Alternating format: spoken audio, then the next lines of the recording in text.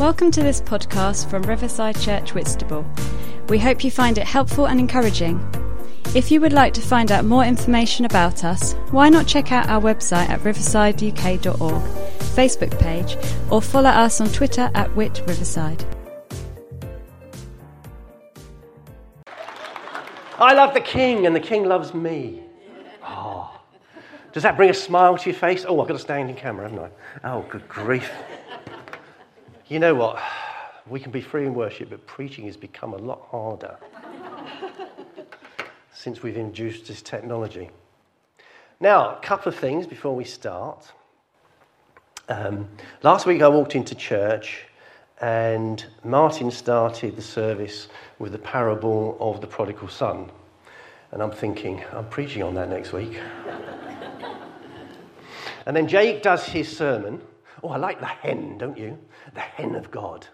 Now, I wonder if that's H-E-N or some other spelling, I don't know. But that was really good. If you didn't catch that, you need to listen to the message from last week. But then halfway through his talk, he actually uses the illustration that I'm going to open my sermon with. So you're thinking, well, what's the Lord saying? Well, I always believe that if the Lord wants to get a message over to you, that sometimes you have to hear it more than once. Yeah? Yeah. I'm sure you know that's true. I once went to sleep on one Saturday evening, went off into a blissful dream. I'm going to end up kicking this over. And I had this dream, and it was David Haynes, who was an elder of our church, and he was preaching this strong message about commitment as a Christian. And I woke up in a cold sweat, thinking, gosh, what's God trying to tell me? So I go to church that morning, and guess who's preaching? It's David Haynes. And he preaches this strong message on Christian commitment. So I'm thinking, yeah, you really, really got me there, Lord. I need to listen to what you're saying. Because sometimes we can drift off a bit, can't we? We can let our Christian life slide. We can go into neutral and not be that person that God is calling us to be. Amazing grace. How sweet the sound that saved a wretch like me. Words to a famous hymn which has found its way into the charts.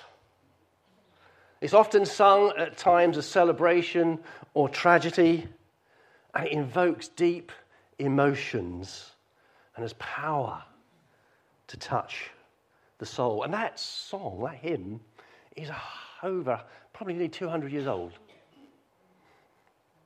And the composer, John Newton, was a slave ship captain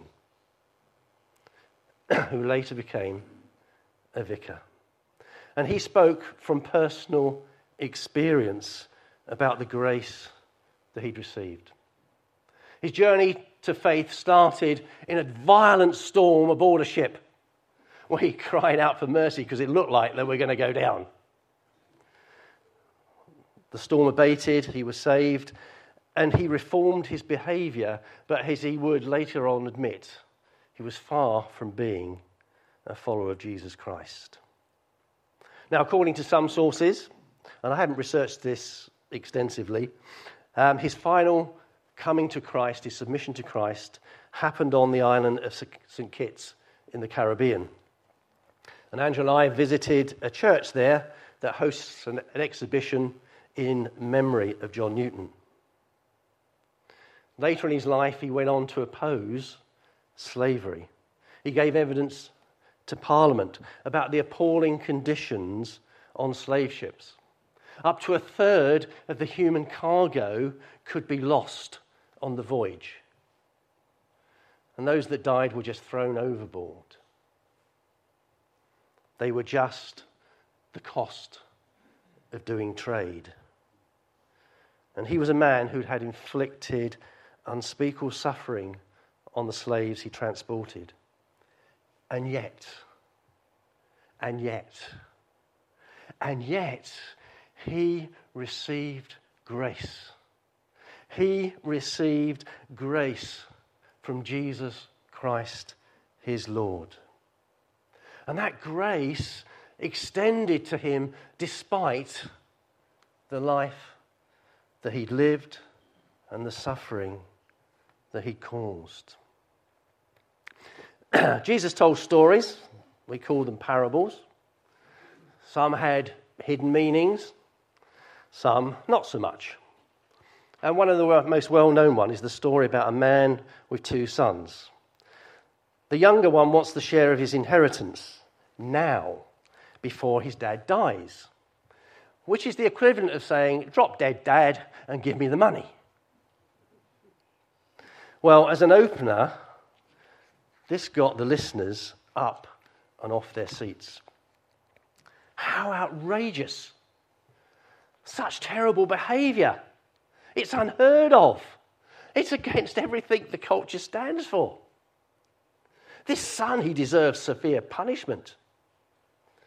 But the father, strangely, gives him what he wants. And I think there's a little bit of that parable there that says sometimes we need to beware what we wish for, because when we get it, we might not be quite so happy as we thought we might be. So the son takes his inheritance and he leaves home and sets off travelling. Well, the money doesn't last too long because he spends it on parties and gallivanting, carousing and all that kind of stuff. He went to karaoke's and, really had a great time.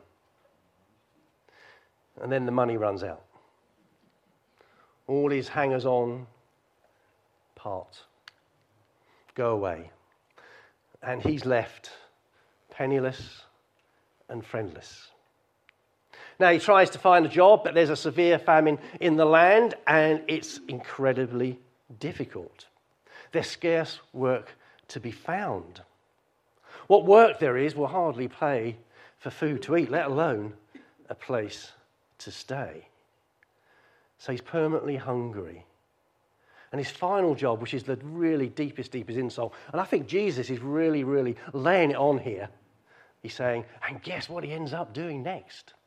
He ends up tending pigs, of all things, which would have been an absolute anathema to the Jewish people.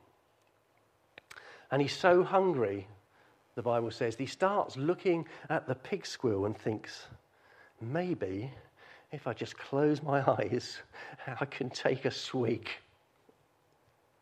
I can take a swig.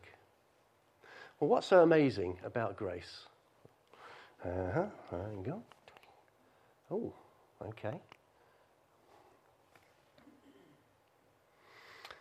When he came to his senses, he said, how many of my father's hired servants have food to spare, and here I am starving to death. I'll set out and go back to my father and say to him, I've sinned against heaven and against you. I'm no longer worthy to be called your son. Take me to be one of your hired hands. So in that moment of clarity, he comes to his senses. He looks back to that time at home on the farm and sees maybe, just maybe, there's a way out of this awful life. Maybe it's his kind of last chance, because staying where he is only going to lead to hunger and death. So he resolves to go home, admit his mistake, humbly apologise, hoping maybe, just maybe, his father will employ him as a hired servant. Well, it's a plan, and there's no plan B. And he sets off, and I suspect more in hope than expectation. His clothes are in tatters, his feet are bare, he's probably thin and haggard from hunger, and he's going back the way he came. Now, at this point in the story, because Jesus is a great storyteller, everybody's on the edge of their seats. Oh, he's going to get it, isn't he? When that son comes home, he's going to get what for? We know how this story ends. At last, comeuppance. The father's going to send him packing. But what Jesus says rocks them to the core. But while he was a long way off, his father saw him and was filled with compassion for him. And he ran to his son, threw his arms around him and kissed him. He runs to him, unheard of. He's filled with compassion and joy, unthinkable. A huge hug instead of condemnation. A loving kiss to welcome the son home. Now this is clearly not the reception the listeners were expecting, nor the son. He was expecting a lot worse. But I give the son his due. He comes out with his apology that I suspect he'd been rehearsing all the way home, every step of the way. Dad, I'm so sorry. I've messed up. Can you forgive me? Look, I'm not going to be your son anymore, but just perhaps give me a job so that I can be fed. And I believe this young man is stunned and shocked and overwhelmed. The listeners would have been scandalized. This is not the action that we expect from a Jewish father. This boy should be stoned for what he's done, for the disrespect and the dishonor he's brought upon the family. And instead, he gets a warm embrace. You see, that's what's so amazing about grace. And the father, he's not into condemnation. He's not into judgment. He's not into making his son feel unwelcomed. Instead, he says, grab the robe, put it on him, cover up his shame, cover up the fact that he's in tattered clothes. Put a ring on his finger because that tells everybody he's part of the family. Because that's how you identified in that culture. And put sandals on his feet because he's no longer a beggar. He's no longer an outcast. He is home. He is home and he's safe. And finally, we're going to throw the party of all parties because my son, who I thought was dead, is now alive. Now, if you read the story in Luke, you'll find it's part of a series where Jesus is talking about things that get lost and then they get found. And what runs through this is there's always a celebration when something that is lost gets found. And everybody who is found starts a party in heaven. Because Jesus says that when one sinner repents, the angels throw a party. Now, I think they've got party poppers, and I think the mess up there must be enormous. They must be drowning in party poppers because every day people are coming to know Jesus Christ as their Lord and Savior, and every day there's a party going on in heaven. Aren't you? Oh, I can't wait for it, can you? And that party is never ending because people are daily turning to Jesus.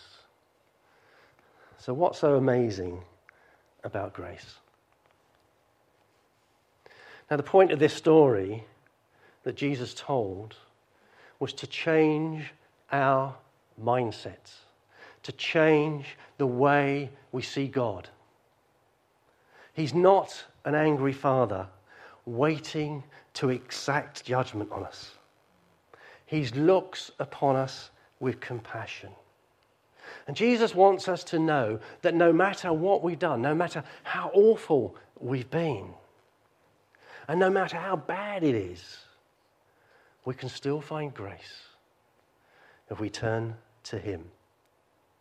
The son deserved punishment, abandonment, perhaps disownment. Instead, he received grace and forgiveness. He got a party instead of a parting, a belonging and not a rejection. You see, the Father knows that we were all lost, and maybe some of us still are. But he wants us to be found. And he's waiting with compassion, ready, and grace. You know, we once were lost, And if you found Jesus Christ as your Saviour, you've now been found. Once you were blind to what you were doing and the way you were living, but through grace you now see and want to live a different way. So grace, it's undeserved. We don't deserve it. But God says it's there for you anyway. The Father says, come, and you can have grace. It's unexpected. You know, I think when that son approached home, it must have been with fear and trepidation. I suspect his stomach was turning over, probably rumbling from hunger, but he must have been absolutely terrified about what he was going to meet. And yet the Father shows this compassion. It was so unexpected. Paul writes this in the letter to the Ephesians. For this reason, I kneel before the Father, from whom every family in heaven and on earth derives its name. And I pray that you, out of his glorious riches, he may strengthen you with power through the Spirit in your inner being, so that Christ might dwell in your hearts through faith. And I pray that you, being rooted and established in love, may have power together with all the Lord's holy people to grasp how wide, how long, how deep. Do you notice there's 4 of them? It's amazing, that love. And to know the love that surpasses knowledge, that you may be filled with the fullness of God. Now, to him who's able to do immeasurably more than all we can ask or imagine, according to his power that is at work within us, to him be glory in the church and in Christ Jesus forever and ever and ever. It's out of God, Christ's glorious riches, that God's grace is available to the deserving and unexpectant. It's extravagant. This is more than the Son could ever hope for. It's more than he could have imagined. We can think of all things that God could do for us, but we cannot even begin to imagine what God has in store for us as his children. We go through this life with its ups and downs and its struggles, and we're called to be God's gracious people. But you don't know, and we can't imagine what God has prepared for those that love him, who are called by his name. Are you called by his name? Do you love him? Do you have any conception of what he has in store for you? For the gifts that will last all eternity? That will go on and on and on and on? When we've been there 10,000 years? Wow. It's extravagant. You see, God's never grudging nor resentful. He has grace that abounds. I've got more than enough because he's more than enough. And he gives us that grace. And it's boundless and it's endless and it flows. And when we receive that grace, it's like water to the soul. It revives us. Wow. We receive grace at Christ's expense. His grace beyond measure. You see, that's why in the Bible you read murderers receive grace. Adulterers receive grace. The thief on the cross receives grace. Read through the book and you'll find some astonishing people who receive grace. Not to mention people like Samson. Let's not go there. You see, Jesus tells this parable about a ruler who throws a big party, invites all the leaders and the citizens and the upright people, and they all find excuses not to go. So rather than call it off, he goes out and he sends his servants out into the streets, and they get the beggars and the homeless and the nobodies and the people you can't imagine, and they're pretty horrible and dirty, but he brings them into his house. He puts a wonderful robe upon them, and he says, "Come and enjoy my banquet, because I am an extravagant Father." Now, if you just kind of notice that there's a little thing that runs through this that I just want to bring up now, because I suspect you're all sitting there thinking, "Oh, this is wonderful." But hang on a minute. Is this fair? Is this fair? Now, to the listeners of this story, it broke all the conventions. The father's actions were so generous. It borders on, and probably was seen as, this is just not fair. It's not just. What's going on here? There are no consequences. The son's got off scot-free. There would have been mutterings and shaking of head. And I have to say, excuse me for 1 second, while you read that, because it's up there.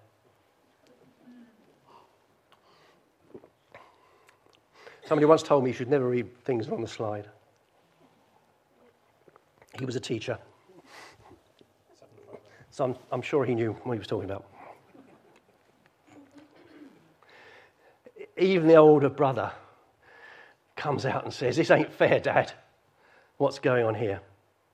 In another version of this story, told by a preacher, the father sees the son coming and he waits behind the closed door. The son knocks and he makes him wait and keeps him there waiting. On opening the door, the father's stony face listens to the pathetic excuse, the pathetic apology, and with a voice like thunder says, "Go, depart from me, you're dead to me, I never want to see you again." The son slinks off. And when the older son comes home, he finds there's a party going on in the house. All his friends have been invited. They've killed the fatted calf. And the older son says, "What's this all about?" Well, the father says, "I saw that lowlife of a brother of yours. He came round here crawling for forgiveness. I sent him packing. So I thought it's time we had a feast." And the older son said, "Great on, Dad. Let's get to eat." And when the pastor told that story, there was a great shout from a part of the congregation said, "Yeah, that's how it should have ended." You see, not everyone gets grace. Not everyone gets to understand God's grace. Not everyone gets to understand or accept a gracious, loving, Heavenly Father. And dare I say it, the church has not always covered itself in glory when it's come to being gracious. To listen to some of the words that have come out of Christians about some of the issues that divide the church, they don't understand grace. They do not understand grace. They need to read this story again. Because any one of us, every one of us, is a prodigal. No matter who we are, no matter what we've done, no matter our race, our gender, our sexuality, we are all prodigals who come home to the Father for grace and compassion.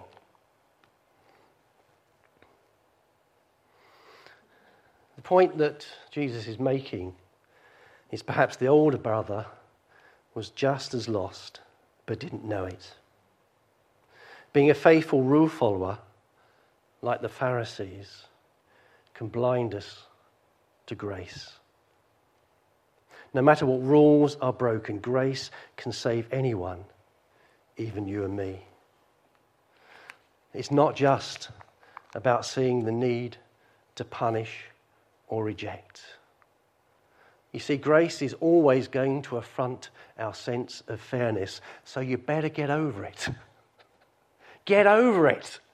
Because if God is gracious to that person, who are we to judge God? And that's what makes grace so amazing. It's so unfair. And yet God is the God of grace. Oh, okay. That wasn't expected. Oh, that's better. Hey. Now, grace is a gift. You can't demand it. You can't earn it.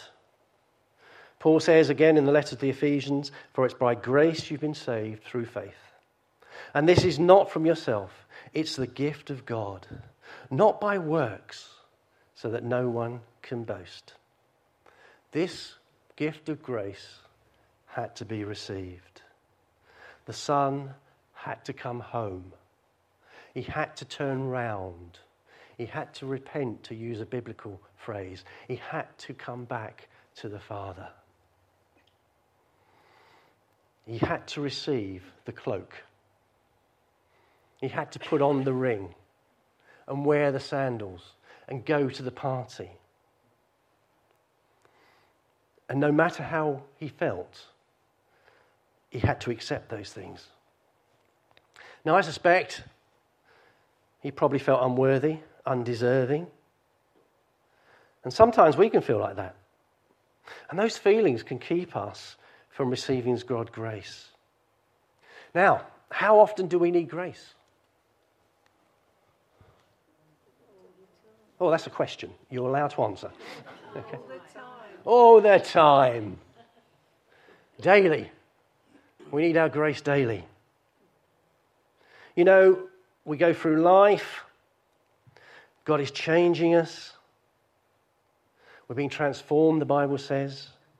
But if you notice, we still mess up. Who's messed up already today? Yeah, let's get there. Come on, let's get some honesty. But God's grace is there for us. And the underlying feeling is, don't let your feelings. We sang it today, didn't we, in one of those songs? Don't let your feelings stop you coming to receive God's grace. And when we receive grace, it's truly transformational. I think that son's life was changed forever. You see, the Father sees us as perfect because he sees the end result of our journey of faith. But of course, we mess up, and he still loves us anyway. Do you get that? Do you get the fact that even though you may have messed up today already, he still loves you? And will always love you. An undeserved grace has a way of changing people. Now, I thought I'd bring along a book to read to you, but it's rather long. It's called Les Miserables by Victor Hugo. Anybody read it? Some of you have read it. Wow, that's amazing. I couldn't get past page. Anyway, the hero of the book is a guy called Jean Valjean. And he's sent to prison for 19 years for stealing a loaf of bread, which I think sounds a bit harsh to me. And he's released on parole, and he has to declare his status everywhere he goes. So finding a job is impossible, let alone a place to stay. A bishop takes pity on him and gives him some food and a bed for the night. But before dawn, Jean Valjean helps himself to some silver and creeps away like a thief in the night. Could we lower the house lights for a second? Wow. Oh, I could watch that. He didn't get what he was expecting, nor what he deserved.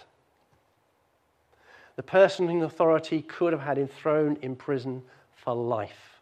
And yet, not only does he say, yep, I gave him that silver he took, but hey, I've got some more.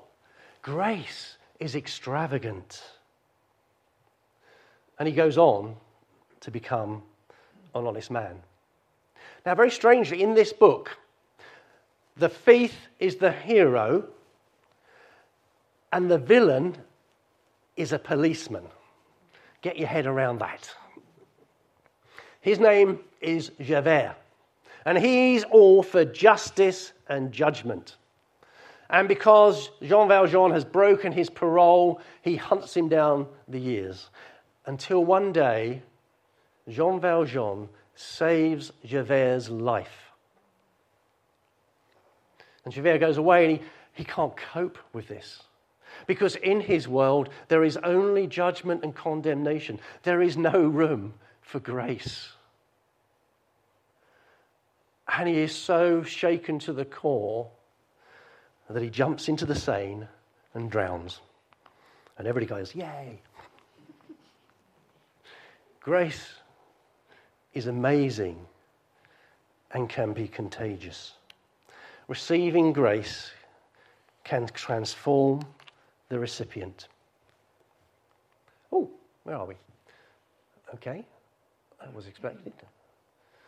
Right. Now, one thing about grace is it requires ruthless honesty.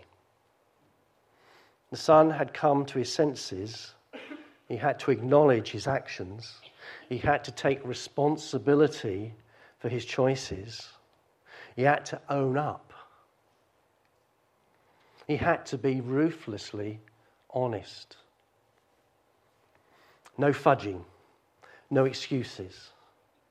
He had to become totally vulnerable before his father. No flannel, no false promises, just an admission of guilt. No pride, no attempt to brazen it out. You know, sometimes I think we like to think we can kind of hide a bit of ourselves from God and pretend he doesn't see it. Do you ever do that?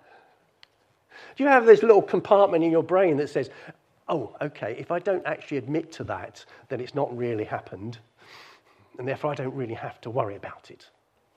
Anybody kind of had that experience anywhere? Yeah, I have. You see, and pride can keep us from receiving grace. You see, the father didn't go out looking for this son. He waited for him to come. And God says, that's okay, I can wait. I'm just waiting for you to approach. But once you turn, once you approach, wow. Does compassion and love and grace kick in.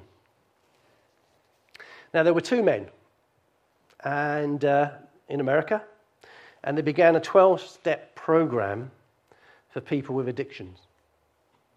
Now, both were Christians, and they agonized over whether God should be at the center of the program. But they didn't want the program to exclude anyone on the grounds of religion. So in the end, they chose a different term. They don't use the word God. They use the term a higher power. Now, to many who use the program, it is indeed God. But to others, it's just a higher power outside of themselves. Now, this program that people like AA use is built on ruthless honesty. Hi, my name's Chris. I'm an alcoholic. Would be the start of a meeting. As a pastor, I was given the privilege on more than one occasion to attend the AA meeting that was held in our previous building. And I have to tell you, the honesty was breathtaking. It was humbling. And out of the honesty came a depth of community and support that I have rarely seen, even in church. See, the Bible says we should confess our sins to one another. I've been a Christian for a long time now. I've been a pastor for a number of years. And yes, people did come occasionally. As Christians, as receivers of grace, we should be ruthlessly honest. Jesus said, the world will know that you're my disciples because you love one another. And that means that we should love one another enough so that we could be ruthlessly honest with one another. You see, Jesus calls us to a higher calling. Not just to be a friendly club, but to be a real community, just like those AA meetings, where they were so for each other. They were so tight together for each other. It was amazing. You see, we need to love one another and admit to the times that we're struggling. Admit to the times when we're failing. Now, I don't think we should do it in front of the whole church, but we should do it to somebody we trust, somebody who's going to be there for us. We need to be ready to receive grace. Ooh. We're to be grace bearers. Grace comes with a cost. You see, it's free for us. It's like the NHS. It's free at the point of delivery. But we all know it costs money. And as you're a taxpayer, you know that you're going to have to put money into the NHS to keep it afloat. And it keeps people like Deborah gainfully employed. Hooray! Grace is free at the point of delivery, but there was a cost. For the Father to forgive, somebody else had to pay the price. And when Jesus went to the cross, that's where grace was purchased for you and for me. Even when they're killing him, he says, Father, forgive them, for they know not what they do. He's offering grace to his murderers. To the thief on the cross next to him, he says, today you'll be with me in paradise. He's offering grace to one who is being condemned. You see, at the cross, judgment meets mercy and grace triumphs. Jesus encouraged us to pray, to ask the Father for forgiveness. It's part of what we call the Lord's Prayer. Now, we're going to pray it in a minute. But before we do, I want you to think. Because you've all, a minute ago, some of you put your hands up and said, I've messed up already today. We're going to say a line, forgive us our trespasses. But before we do that, I want you to think, is there something that now you just need to get right with God? Could be minor. Could be medium. Could be major.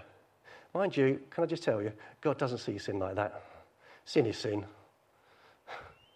So we might think gossip is a small sin. No, it's a big sin. Because to him, sin is sin. And what is on offer today is that as we pray that prayer, Father, forgive us for our trespasses, we can be the recipients of grace today. We can be the recipients of unconditional love and forgiveness. And today, it'll be like you coming home, like the son coming home to the father. You can say, Dad, hey, maybe it's a long time since we had a conversation. And this could be the start, a fresh start for that conversation. So let's stand.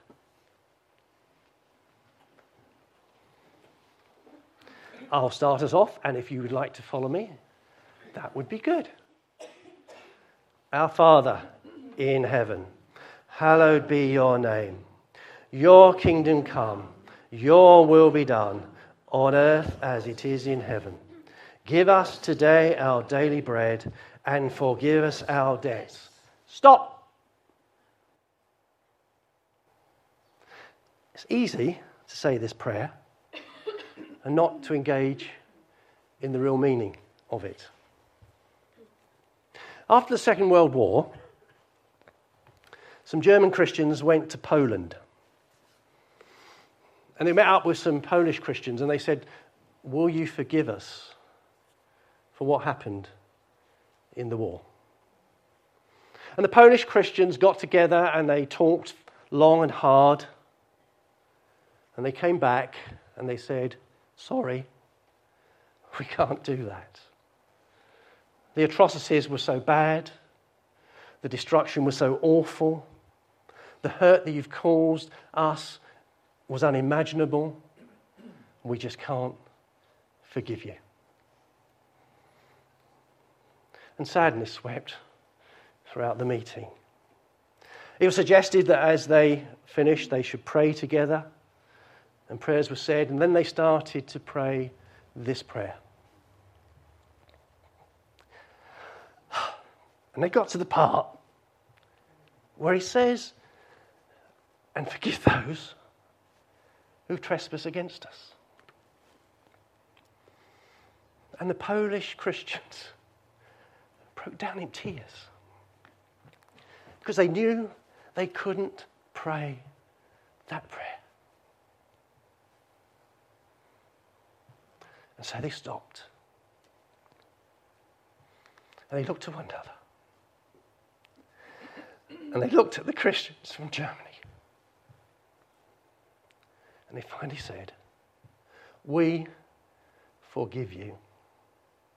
Because if we don't forgive you, we will never be able to say this prayer ever again. Just stop for a minute and think. Is there somebody that you need to forgive? Is there somebody that you've been holding a grudge against? Is there somebody that slighted you in some way? And that God now is saying, for my sake, for the sake of my Son, for the sake of grace, forgive. Forgive. Forgive.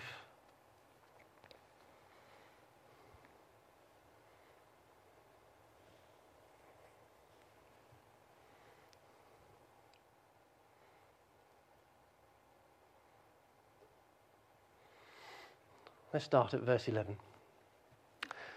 Give us today our daily bread, and forgive us our debts, as we also have forgiven our debtors. And lead us not into temptation, but deliver us from the evil one. Amen. You may be seated. Ooh, that was more emotional than I thought it was going to be.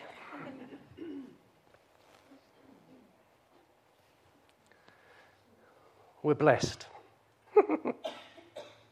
Saved by grace, God's blessed children, adopted into his family, and we're to bless others.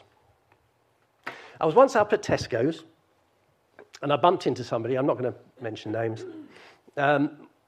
We'd had a bit of a falling out kind of thing, although we kind of okay with each other, so we talked. I mean, I'd forgiven him, but hey-ho. And he just happened to mention that there was a problem going on in his life and his finances. So we parted, and as he walked across the car park, I just felt God say, bless. So I just sat there, I just stood there for a moment and said, Lord, bless him in whatever he needs. Bless him abundantly. And up at Tesco's 2 weeks later, and I bumped into the same person, who I hadn't seen for years. Twice in 2 weeks. How are you doing? Well, you never believe there's been an amazing turnaround in my finances since we last met. Wow. Bless those. We should bless people. Now, last Wednesday, we went out treasure hunting. And you go, oh, anybody treasure hunting? Right, well, treasure hunting is this. We pray. We ask God for somewhere to go. We ask God for some names of some people. We ask God for some descriptions of those people. And we ask God for some conditions that those people may or may not have. And we went out, Christine and Peggy. Is Peggy here? Oh, yeah. And we went down to Herne Bay because we had Clock Tower and Arcade. So we decided that God wanted us to go from the Clock Tower to the Arcade and back again. And we bumped into all sorts of people that were fitted descriptions, and we prayed for people. There was one guy who knows he needs to be baptized, Johnny. So we said, Lord, pray for you, that you know that you need to get baptized. Just get on and do it. Pray for somebody on a buggy. He had a back pain. And then we were just coming back to the Clock Tower. And we hadn't seen anybody with red shorts. So we're saying, right, that's the last clue on our list. We need somebody with red shorts. and coming towards us with a man with red shorts, just by the clock tower. So, oh, hi, you've got red shorts on. Yeah, you might be our treasure. Fantastic. What does that mean? Okay. Well, can we just ask you what your name is? Okay. Well, my name's Stephen. Steve. Look, it's one of the names on our list. So, wow. You're now by the clock tower. You've got red shorts. Your name's Steve. And I said, guess what? You've got a stick. We've got limp on our list. Now, what are the chances of 4 out of 4 clues? Okay. Mathematically, it's quite astronomical. But clearly God wanted us to meet him, and we prayed for him. Now, if you want to be part of a team of people going out treasure hunting, come and see me afterwards. We can organise that. And we prayed for him, for his sciatica, that it would be healed. You see, being graced means we're grace givers. It means we bless people. We have the power to change people's lives through God working his grace through us. You see, he calls us to love. Is that the right way around? Yeah. Even our enemies. I love the story about the Grinch who stole Christmas, don't you? It's one of those kind of horrible films, but, you know, if you've seen it. And what it turns out is, the reason he's so grumpy, he's got a small heart. And what he needs is his heart to grow. You know, when we first become Christians, I expect God looks at our little hearts and thinks, boy, do we need to do some work there. And day by day, as we're being transformed, week by week, month by month, and year by year, God wants to grow our hearts and soften our hearts so that we're more loving, more giving, more generous. We're a generous church, and long may that continue. Get in with the program. We need to be compassionate. We need to love all the prodigals. Anybody who walks through those doors, we need to love, care for, and support, no matter who they are. You see, we're called to love extravagantly. Are you an extravagant lover? Well, you should be. Now, I went... sorry, my ears popped. Can't hear you. I did say earlier that we're not saved by works, but we are called to serve, to bring grace into a needy world. In the 1900s, nearly 500 charities were formed. 75% of them were evangelical in nature. Now, there's a word we don't use so much these days because it's got a bit dirty, isn't it? And these people, they work to alleviate poverty, improve condition of prisons, ending child labour, improving the health and of the poorest and the housing of the poorest. They worked in areas of education, child adoption, and many, many more. This country has a rich Christian heritage. The twin pinnacles were the abolition of slavery. And guess what the second one was? Some of you here should know. He said, looking over that way. It was the starting of the Salvation Army. Every 5 houses along was a pub. And people spent hours in the pub drinking. Some pub had little steps so that children could go up to the counter and buy gin. I got them to sleep. And the Salvation Army with who? Who's that man? William Booth. Started up an army of people that did amazing work amongst those people. And they are one of the biggest workers in the area of social care across the world, even today. Little did they know that that thing they started would blossom out into an organisation that not only is a church, but is an organisation that helps people in need. They are grace givers. And so should we be. Now, the government has taken on a lot of those responsibilities that were set off by Christians in those days, but there's still space for us as the church to dispense grace. We have compassion projects that I'm sure you can all engage in. The pantry is in need of food. Can I just tell you that? And I know times are hard and you may not be able to give as much as you were able to give, but if you can give to the pantry, that would be really, really helpful. Grow Baby, well, that's being overwhelmed with gifts. I'm not sure we need to put in a plug for those, but it's an amazing ministry that's helping out there. You see, a sign of Christian maturity is that grace has really begun to work on you and turn you over like the soil. And God is starting anew. Is when you get up and say, God is calling me to do something to help, to show compassion and show grace. So what's so amazing about grace? Ooh. You are. That's what's so amazing about grace, is that you're actually here. Is that you're actually part of something called the church, which is God's family.